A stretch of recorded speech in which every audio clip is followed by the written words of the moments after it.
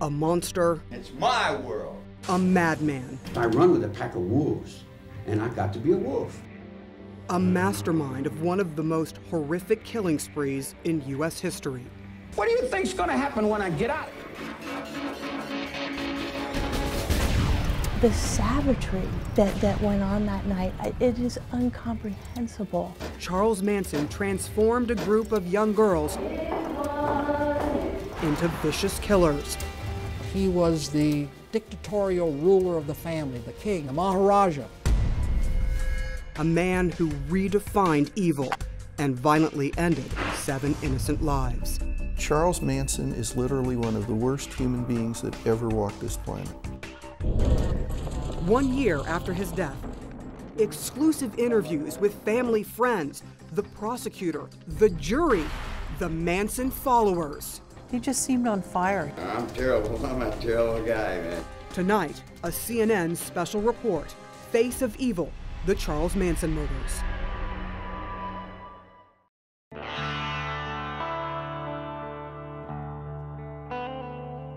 August 9th, 1969.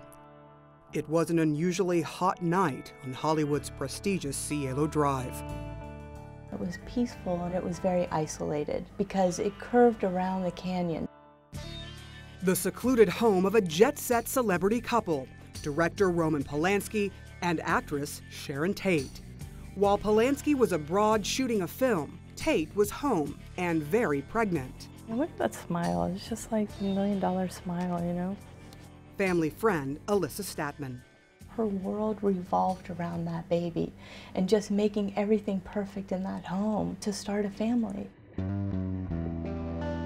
They were joyful times. Tate recorded this message for her father, a military man stationed far from home. Roman will be here in 2 weeks. He's doing a film. Oh yeah, by the way, Roman's just like you. He smokes cigars. He's very sensitive and stubborn. Those are amazing recordings. You have the moments in time before this tragedy struck of a happy family, of better times. And was it what she had always dreamed of? She was living the life she wanted. A life that would end that August night. Tate went out to dinner with friends in L.A. Wojtek Frykowski, his girlfriend, coffee heiress Abigail Folger, and celebrity hairstylist Jay Sebring. They all returned to Tate's home at 10 p.m. Abigail Folger spoke to her mother on the phone about flying out to San Francisco for her birthday. Wojtek Frykowski spoke to another friend at midnight. Those would be the last calls ever. Sometime after midnight, intruders cut the telephone lines to the house, killed one man, Stephen Parent, in the driveway, then ambushed the 4 people inside. Tate begged for the life of her unborn baby. Just let me have my baby, and then you can kill me any way you want. Just let me have my baby. They didn't. Tate was stabbed 16 times, 3 times to the heart. They hanged her before they killed her. The others were butchered too. 86 stab wounds in total. It is incomprehensible, the savagery that happened that night. As the sun rose and the neighborhood came to life, the maid arrived to discover carnage. The police arrived soon after. Are you all rolling? Yeah. Rolling. And so did the press. At 8:30 this morning, Jonathan Chapman, an employee, came to work at 10050 Cielo and found several bodies in the house. I got a call, and this person said there's something going on, you know, up in Beverly Hills. Reporter Mary Neiswender was on the scene that morning. The place was just jammed with news people, television people, all kept away from the house. You couldn't even see the house because it was behind a gate. Behind that gate, inside that house, investigative journalist Jeff Gwynn says there was blood everywhere. The murder scene was like something out of a horror movie. The word pig was written in blood on the door. The victims were soaking in it. Abigail Folger had been wearing a white nightgown. People thought that it must have been red, there was so much blood.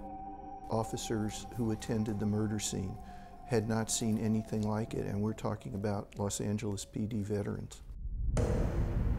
But they would see something just as shocking the following night in the peaceful suburban neighborhood of Rosemary and Lino LaBianca. The bodies of a man and his wife found in their home. No one on the outside knew just how bad it was on the inside. Their bodies had been mutilated. They'd been stabbed repeatedly. A fork was left in Lino's abdomen. Someone had carved a word on his stomach. There were words written in blood on the walls and on the refrigerator. Strange words, death to pigs, rise, and helter skelter were written in blood, just as they'd been at the Tate house the night before. They found no evidence of robbery, no suggestion of motive.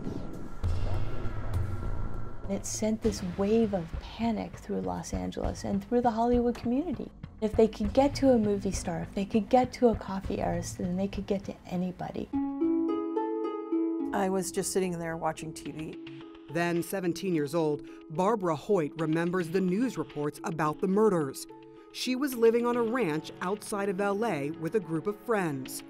They all came in and watched the news, and the first story was on about the Sharon Tate murders. Somebody said something at the time, and they all laughed. I didn't see anything funny in it at all. They lived here on this abandoned movie set where a charismatic, self-styled guru named Charles Manson led a group of impressionable young followers. You know, they worshiped Charlie like a god. But in the days after the murders, Charlie seemed dangerous and unhinged.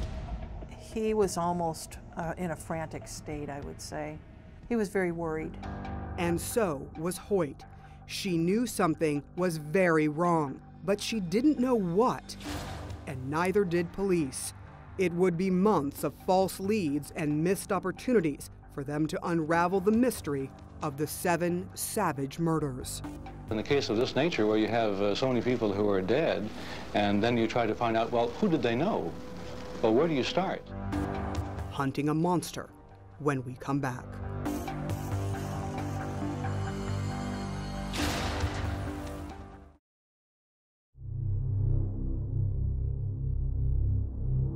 Friday night in Los Angeles, a movie actress and 4 of her friends were murdered. And the circumstances were lurid.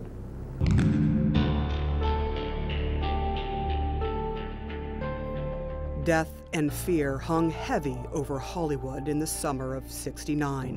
A 24-hour vicious killing rampage had left 7 people dead and their loved ones in shock.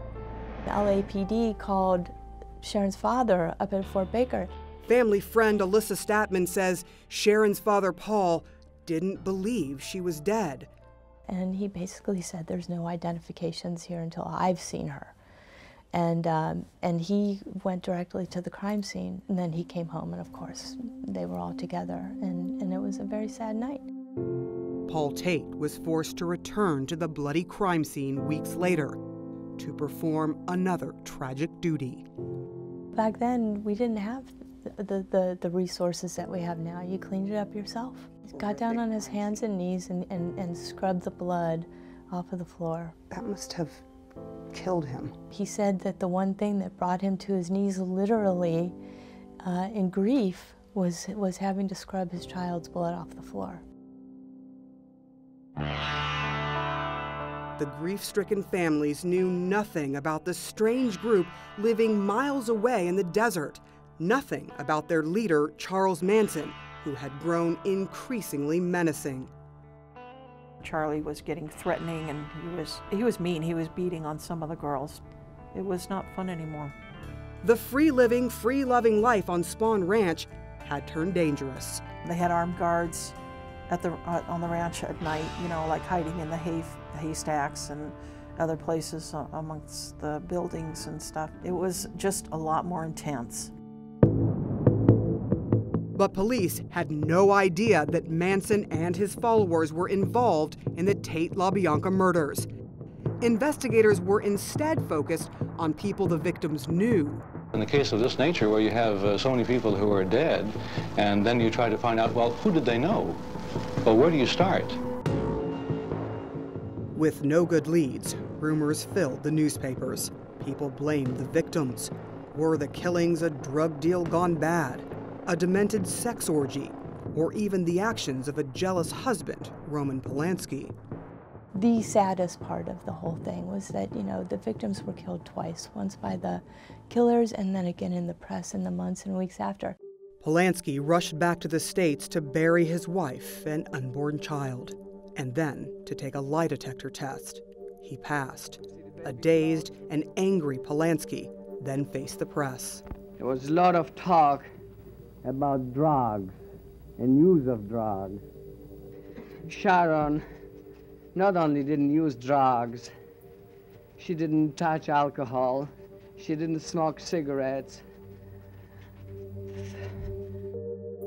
Police were stumped, and answers were slow to come. Despite the graphic similarities in the two crime scenes, two different investigative teams were assigned. They didn't get along. They weren't cooperating. If only they'd talked to each other, they could have put everything together. If you look back on the two crime scenes, they're identical. The overkill, the blood writing on the walls, and it just made sense that they were tied together. But miscommunication wasn't the only problem. Much of the Tate crime scene had been contaminated. There was over 100 police officers that tracked through that crime scene. They missed clues, missed evidence, and missed eyewitnesses. But reporters like Mary Neiswender and others were succeeding where the police were not. We found the boy that heard the shots, and we could find the time of the murders. There were no tracks or anything until we went down the hill to look at it. Another news crew found the killer's bloody clothes near the Tate household, and a young boy found the killer's gun. Frustrated, Sharon Tate's father, a former Army intelligence officer, launched his own investigation, staking out his daughter's house. One night there were some Harleys that drove up. They knew exactly where they were going, and they drove right up to the gate, and they started climbing the gate, and by then the owner had guard dogs. The guard dogs came around, and that was the only thing that stopped them. And Sharon's dad just thought, there's something here. They were too cocky. They knew exactly where they were going. Something's wrong. And so he followed them out to Spawn's movie ranch. Right to Manson's doorstep, Tate notified Los Angeles detectives about the suspicious bikers at the ranch, but the LAPD did nothing. It turns out another police department was already there, watching Manson's every move. But they suspected him of auto theft, not murder. When the police swooped in a week after the murders, Charlie thought this was it. Somehow they've figured it out. And the police couldn't understand when Charlie asked what the charges were and they said car theft, that Manson started laughing. But he had a reason to laugh. He was relieved. Relieved and soon released on a technicality. They put the wrong date on the warrant, and they had to actually just release everybody. A tragically missed opportunity. It would be months until investigators got their big break. November 1969, one of Manson's followers, Susan Atkins, who was already in jail for another crime, confessed to the murder of Sharon Tate. She couldn't help but brag to some other inmates about a murder she'd been involved with, and finally, everything was put together. The Manson family had relocated to a different ranch, this one in Death Valley, and police arrested nearly 24 people, but Manson seemed to have disappeared. They find him, though, the next day, hidden in a small bathroom cabinet at the ranch. When Charlie was arrested in Death Valley, he was booked as Charles Manson, aka Jesus Christ, because he was telling everyone he was the reincarnation of Jesus. 4 months after the murders, a ragged band of killers and their strange leader now behind bars. But the mystery of why, stranger still. Coming up, inside the mind of a madman. Charles Manson is literally one of the worst human beings that ever walked this planet.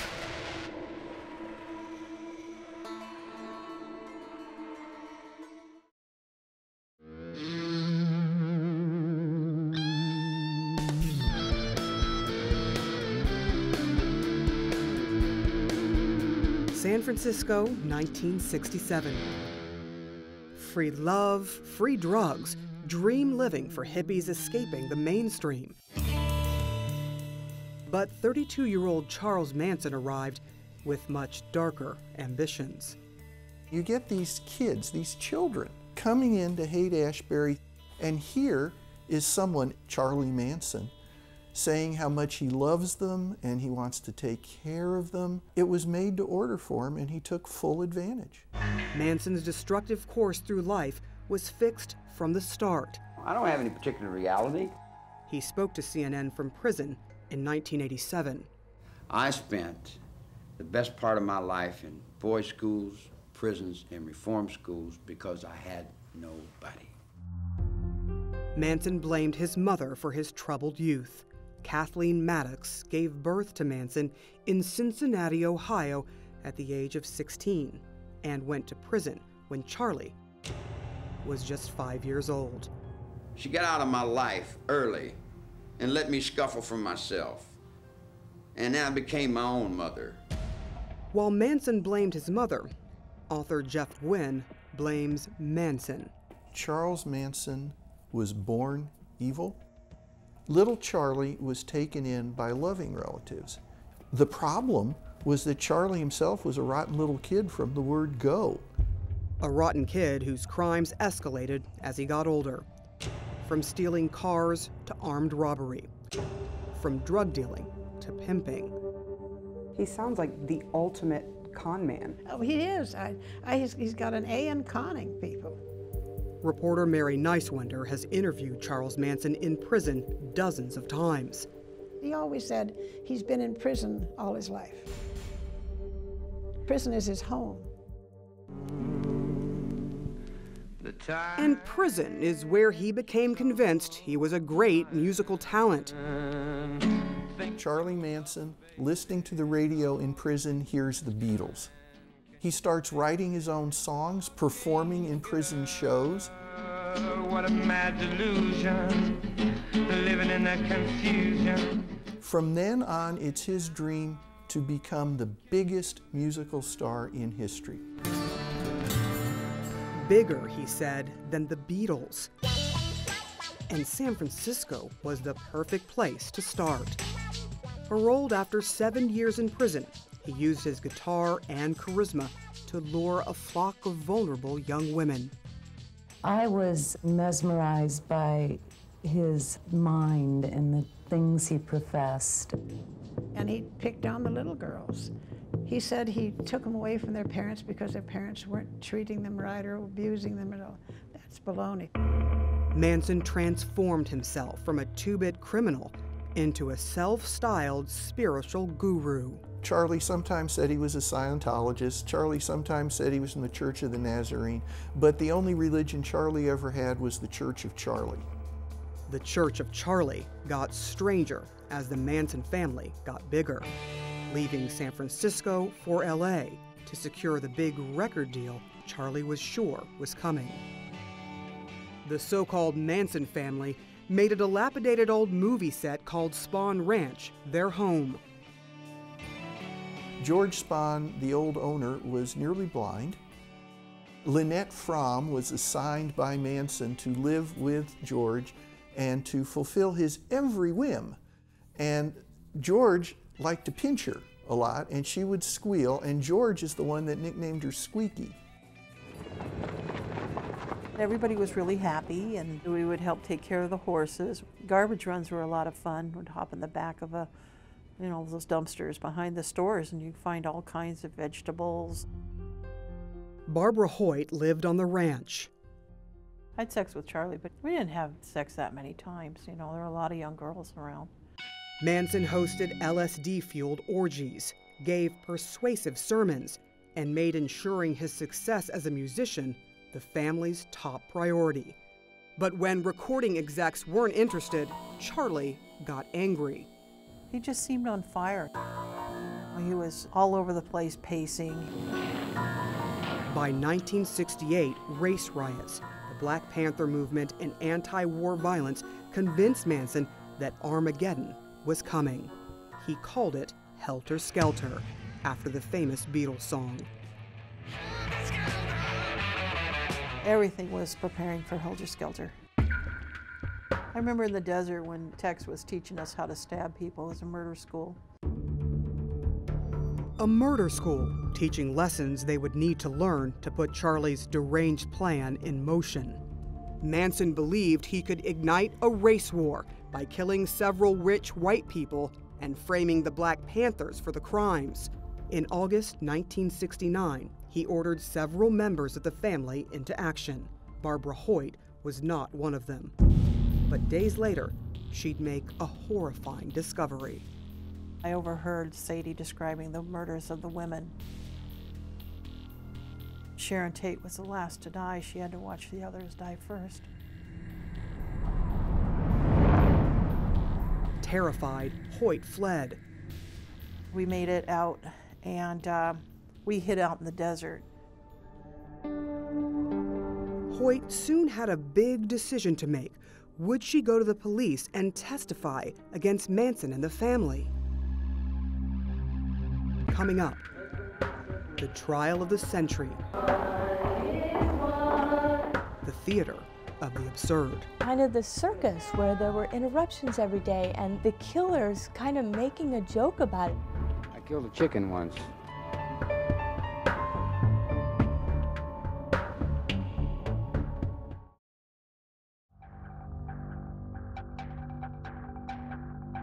All the elements are present for one of the most sensational murder trials in American history. It was big. I mean, they had reporters from all over the world. 7 people had been brutally murdered. Mr. Bugliosi. And it would be up to the hotshot prosecutor, Vincent Bugliosi, to win a conviction of Charles Manson and his 3 co-defendants. This case received more publicity than any other trial in American history. Bugliosi, who died in June 2015, gave one of his last interviews to CNN. Before the trial, I said, Charlie, I'm going to convict you. But I said, after you get a fair trial. But convicting Manson would not be easy. Unlike Patricia Krenwinkel, Susan Atkins, and Leslie Van Houten, Manson was not even in the Tate or LaBianca homes when the murders happened. I let it be known that he had ordered and masterminded these murders. Manson told his followers that this would be a bloodbath in the streets of every American city. He was the dictatorial ruler of the family, the king, the Maharaja, and the members of his family were slavishly obedient to him. I fall in love with him continuously, but he's very brilliant. From the start of opening statements on July 24, 1970, the trial seemed as much about spectacle as justice. The first day of the trial, Charlie takes control, and he comes in and he is cut an X between his eyes on the top of the bridge of his nose because society has X'd us out. We don't count. A couple days later, he's put the little prongs on it. It's a swastika. So all of a sudden, the girls showed up the next day with crosses cut in their forehead. It's total chaos. Reporter Mary Neiswender was at the courthouse every day. Charlie started to lead them. When Charlie objected to something, the girls would jump up and object. They would sing periodically.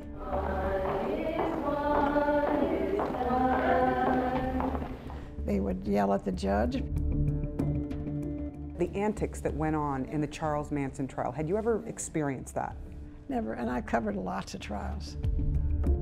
Those antics deepened the pain for the victims' families.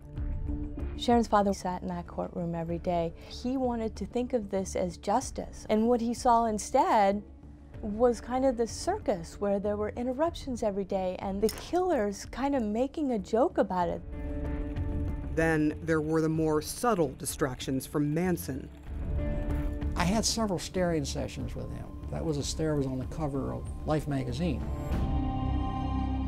Manson deliberately tried to hypnotize on a day basis each one of us jurors.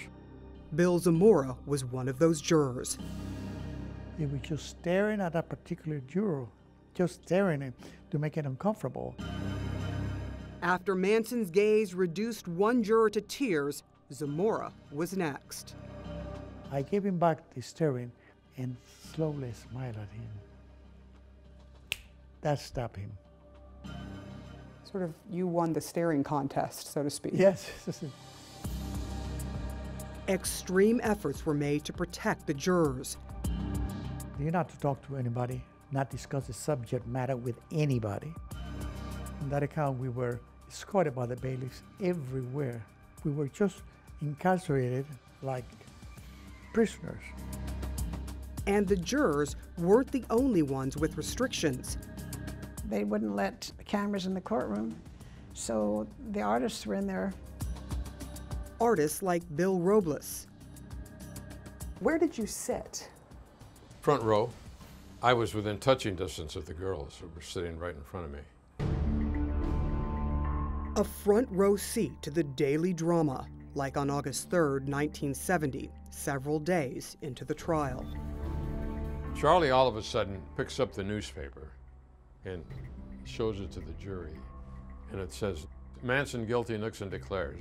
The lawyers argued for a mistrial, but it didn't happen. Are you guilty of any murders? Are you guilty of plotting any murders? I killed a chicken once.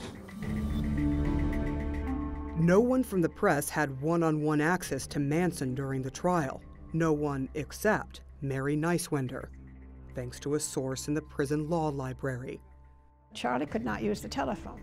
So the friend was to call me at a certain time, and Charlie was to slide under the table, and then he would hand him the phone. So I had 3 minutes before the guard caught us to convince Charlie that he should talk to me.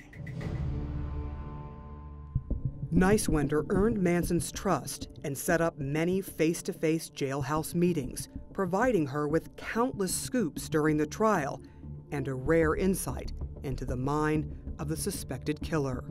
When you're sitting across from him and you're talking to him, did you understand how Charles Manson was able to control so many young ladies? When you're talking to him, he'd never take his eyes off of you. It was as though nobody else was in that room except you and him. I think he thought he could manipulate me the way he manipulated the girls. Manipulation and control, the cornerstones of the case against Charles Manson. A trial that's about to take many more shocking turns. Coming up. Did people gasp? I mean... Oh, totally. Violence and mayhem in the courtroom. Everybody was like stunned. Nothing like that had ever happened before.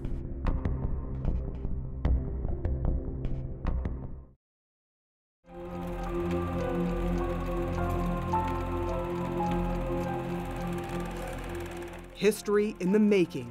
It was the longest trial that had ever happened in California.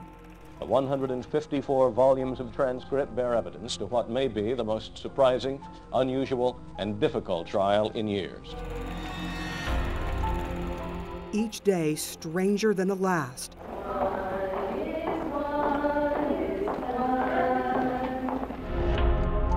At one point, Charles Manson even attacked his own attorney. By the third month, observers thought they'd seen it all. But then... It was probably the most dramatic moment in the trial. Bill Robles was a sketch artist in attendance. Manson talked to the judge saying, somebody should cut your head off. And all of a sudden he leaped from his chair in midair, clutching a sharpened pencil like a knife, and a bailiff tackled him in midair and he dropped the pencil. Did people gasp? I mean... Oh, totally. I mean, everybody was like stunned. I don't think his reach was quite that far, but Charlie would have killed him for sure. Manson was kicked out of court for more than a week. The judge started carrying a .38 caliber revolver under his robe in court. That's not common. Also uncommon, a jury being sequestered for almost 9 months, which led to 2 married jurors reportedly having an affair. They're just lonely people. Lonely, isolated, cut off, juror Bill Zamora was told a woman he was dating had died in a car accident. Were you able to go to the funeral? No, nothing at all. The judge would not allow me. As for prosecutor Vincent Bugliosi, he was on a mission to prove that Manson masterminded the Tate LaBianca murders. Bugliosi established a motive early on. Manson was trying to incite a race war he called helter-skelter. I proved through witnesses that Manson was the only one that had a motive for these murders, and that motive was helter-skelter. Manson foresaw that the black man would win this war. Later on, he said the black man would have to look around at those white people who had survived, who had escaped from helter-skelter. In other words, turn over the reins of power to Charles Manson and his family.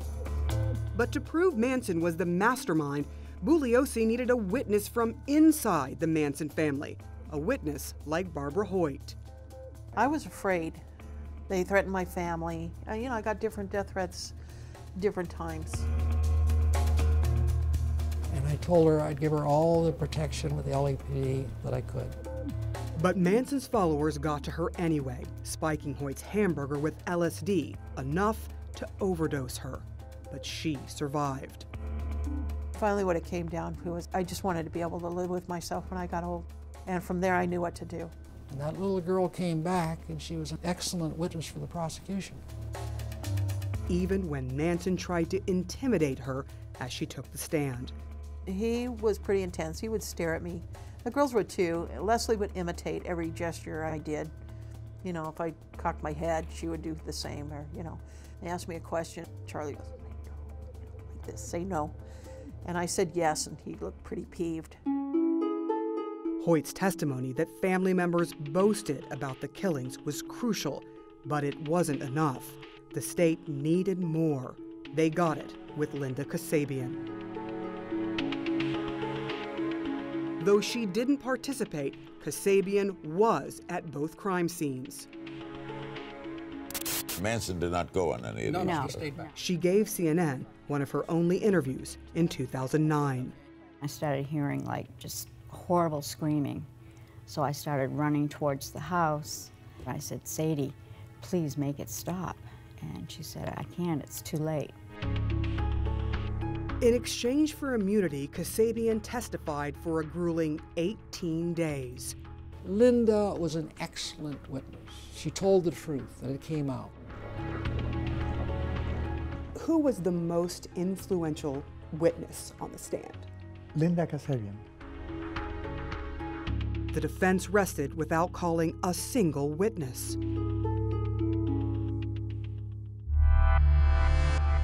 The stage was now set for Bugliosi's unforgettable closing arguments. Charles Manson sent out from the fires of hell 4 heartless, cold-blooded robots. That's what I told the jury. And then he pointed out Charles Manson, Patricia Krenwinkel, Susan Akin, Leslie Van Houten. They're guilty as sin. The case finally went to the jury. It took 42.5 hours of deliberating. And on January 25th, 1971, they had made their decision. I looked down at him and his hands were trembling. So that allowed me to say, how come you're trembling, Charlie? Are you afraid of me? The verdict, guilty. On all counts for all 4 defendants. Very, very pleased with the verdict. That goes without saying. We're all very, very happy. Manson responded saying, "You're all guilty." You are next, all of you. There's a revolution coming very soon. How many years do you think? Bugliosi had done the improbable, convicted a killer who hadn't physically done any of the killing. Vincent Bugliosi did one of the most brilliant jobs of prosecution, I think, in American legal history. 2 months later, they received their sentence, death. For the Tate family, justice seemed to have been served. It's what they wanted, it's what they expected, especially with the death penalties. Sadly for them, I think that they thought that that would be the end of it. But it was far from it. Coming up, Manson's power from prison. Do you think he could still command them to kill? I do.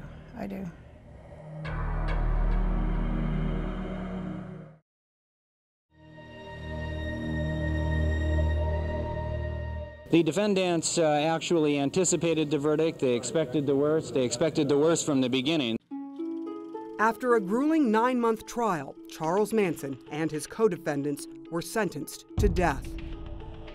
We put on a monumental amount of evidence against each defendant. Finally, for prosecutor Vincent Bugliosi and others involved with the case, there was closure. Or so he thought. I'm driving the car, turn on the radio. U.S. Supreme Court has set aside the death penalty for everyone on death row around the country. There's about 600 people. 600 prisoners, including all of those convicted of the Tate LaBianca murders. Manson, the 3 girls, and Tex Watson, who was tried separately. Spared death, Manson would spend his life in prison. All I've done is send him back where he came from, and he doesn't mind prison. That's his home. So he's gotten away, in a large sense, with murder. The victims' families were enraged. Sharon's father, if any of them ever got out, his first thought was, I will kill them. They won't make it off of the grounds. I will kill them. Just 7 years after being convicted and charged with the death penalty, the Manson family defendants were eligible for release. Think about those parole hearings all those years later with Sharon's mom sitting no further than you and I to the killers and having to listen to the details of the crimes over and over. Sharon was sentenced to death without a fair trial or without a jury. I was sentenced to life in prison without any possibility of parole. And I say to you, should Susan Atkins' sentence be any less? There was an outrage, an injustice, a sadness, a realization that this would never end. The children of the 60s that you call the Manson family. The parole hearings would drag on for decades for Manson and his co-defendants. I look at myself today and I'm appalled. Susan Atkins died in prison of brain cancer in 2009. But Van Houten and Krenwinkel still beg for their release, saying they are rehabilitated. I'm so ashamed of my actions. I was raised to be a decent human being. I turned into a monster, and I have spent these years going back to a decent human being, and I just don't know what else to say. Former Manson family member Barbara Hoyt isn't buying it. I think they're a danger to the public. I think their influence is dangerous. Her memories of the brutal crimes run too deep. I can't tell you the times my daughter has woken me up because I was screaming in my sleep. Hoyt's ultimate nightmare? It was Charles Manson getting out of prison. Oh my God. Because he's just evil. If you spit in my face and smack me in the mouth and throw me in solitary confinement for nothing, what do you think's gonna happen when I get out? But he was denied parole 12 times. And after his conviction for the Tate LaBianca murders, Manson was convicted of 2 other killings and suspected in 26 more. Despite it all, Manson still had supporters on the outside. It's not surprising to me because he became the epitome of evil. It's so obvious that Charles Manson was railroaded. This is Star. In 2015, she said she was in love with Charles Manson and was committed to clearing his name. It's just not a true story. It's completely fabricated. So loyal to Manson, she shaved her head and carved an X into her forehead. It's a show of support. Just like when they did it back in, 1970, whatever. She was willing to fight for Manson's innocence. He called Star from prison just before our interview to deliver that message. No, I didn't break the law. You're all a bunch of liars. You're all liars. Oh, no. My God, the evidence is overwhelming. Bugliosi has never doubted Manson's guilt. Look, since the trial, Susan Atkins has admitted that Manson was behind it. There's no doubt about this guy's guilt. And no doubt about Manson's eerie magnetism, about his power to manipulate, to fascinate, to terrify, perhaps even from his grave. We do begin with breaking news. Charles Manson is dead. The notorious cult leader and mastermind of a murderous rampage in Los Angeles nearly 5 decades ago is dead at the age of 83. I'm a human being. I think it will take at least another generation for Charles Manson to die in terms of fascination to the public. And it's my world. He's too much a part of our lives right now. He's going to live on in our memories for a while longer. Well, God, I guess you're my best friend, being I invented you.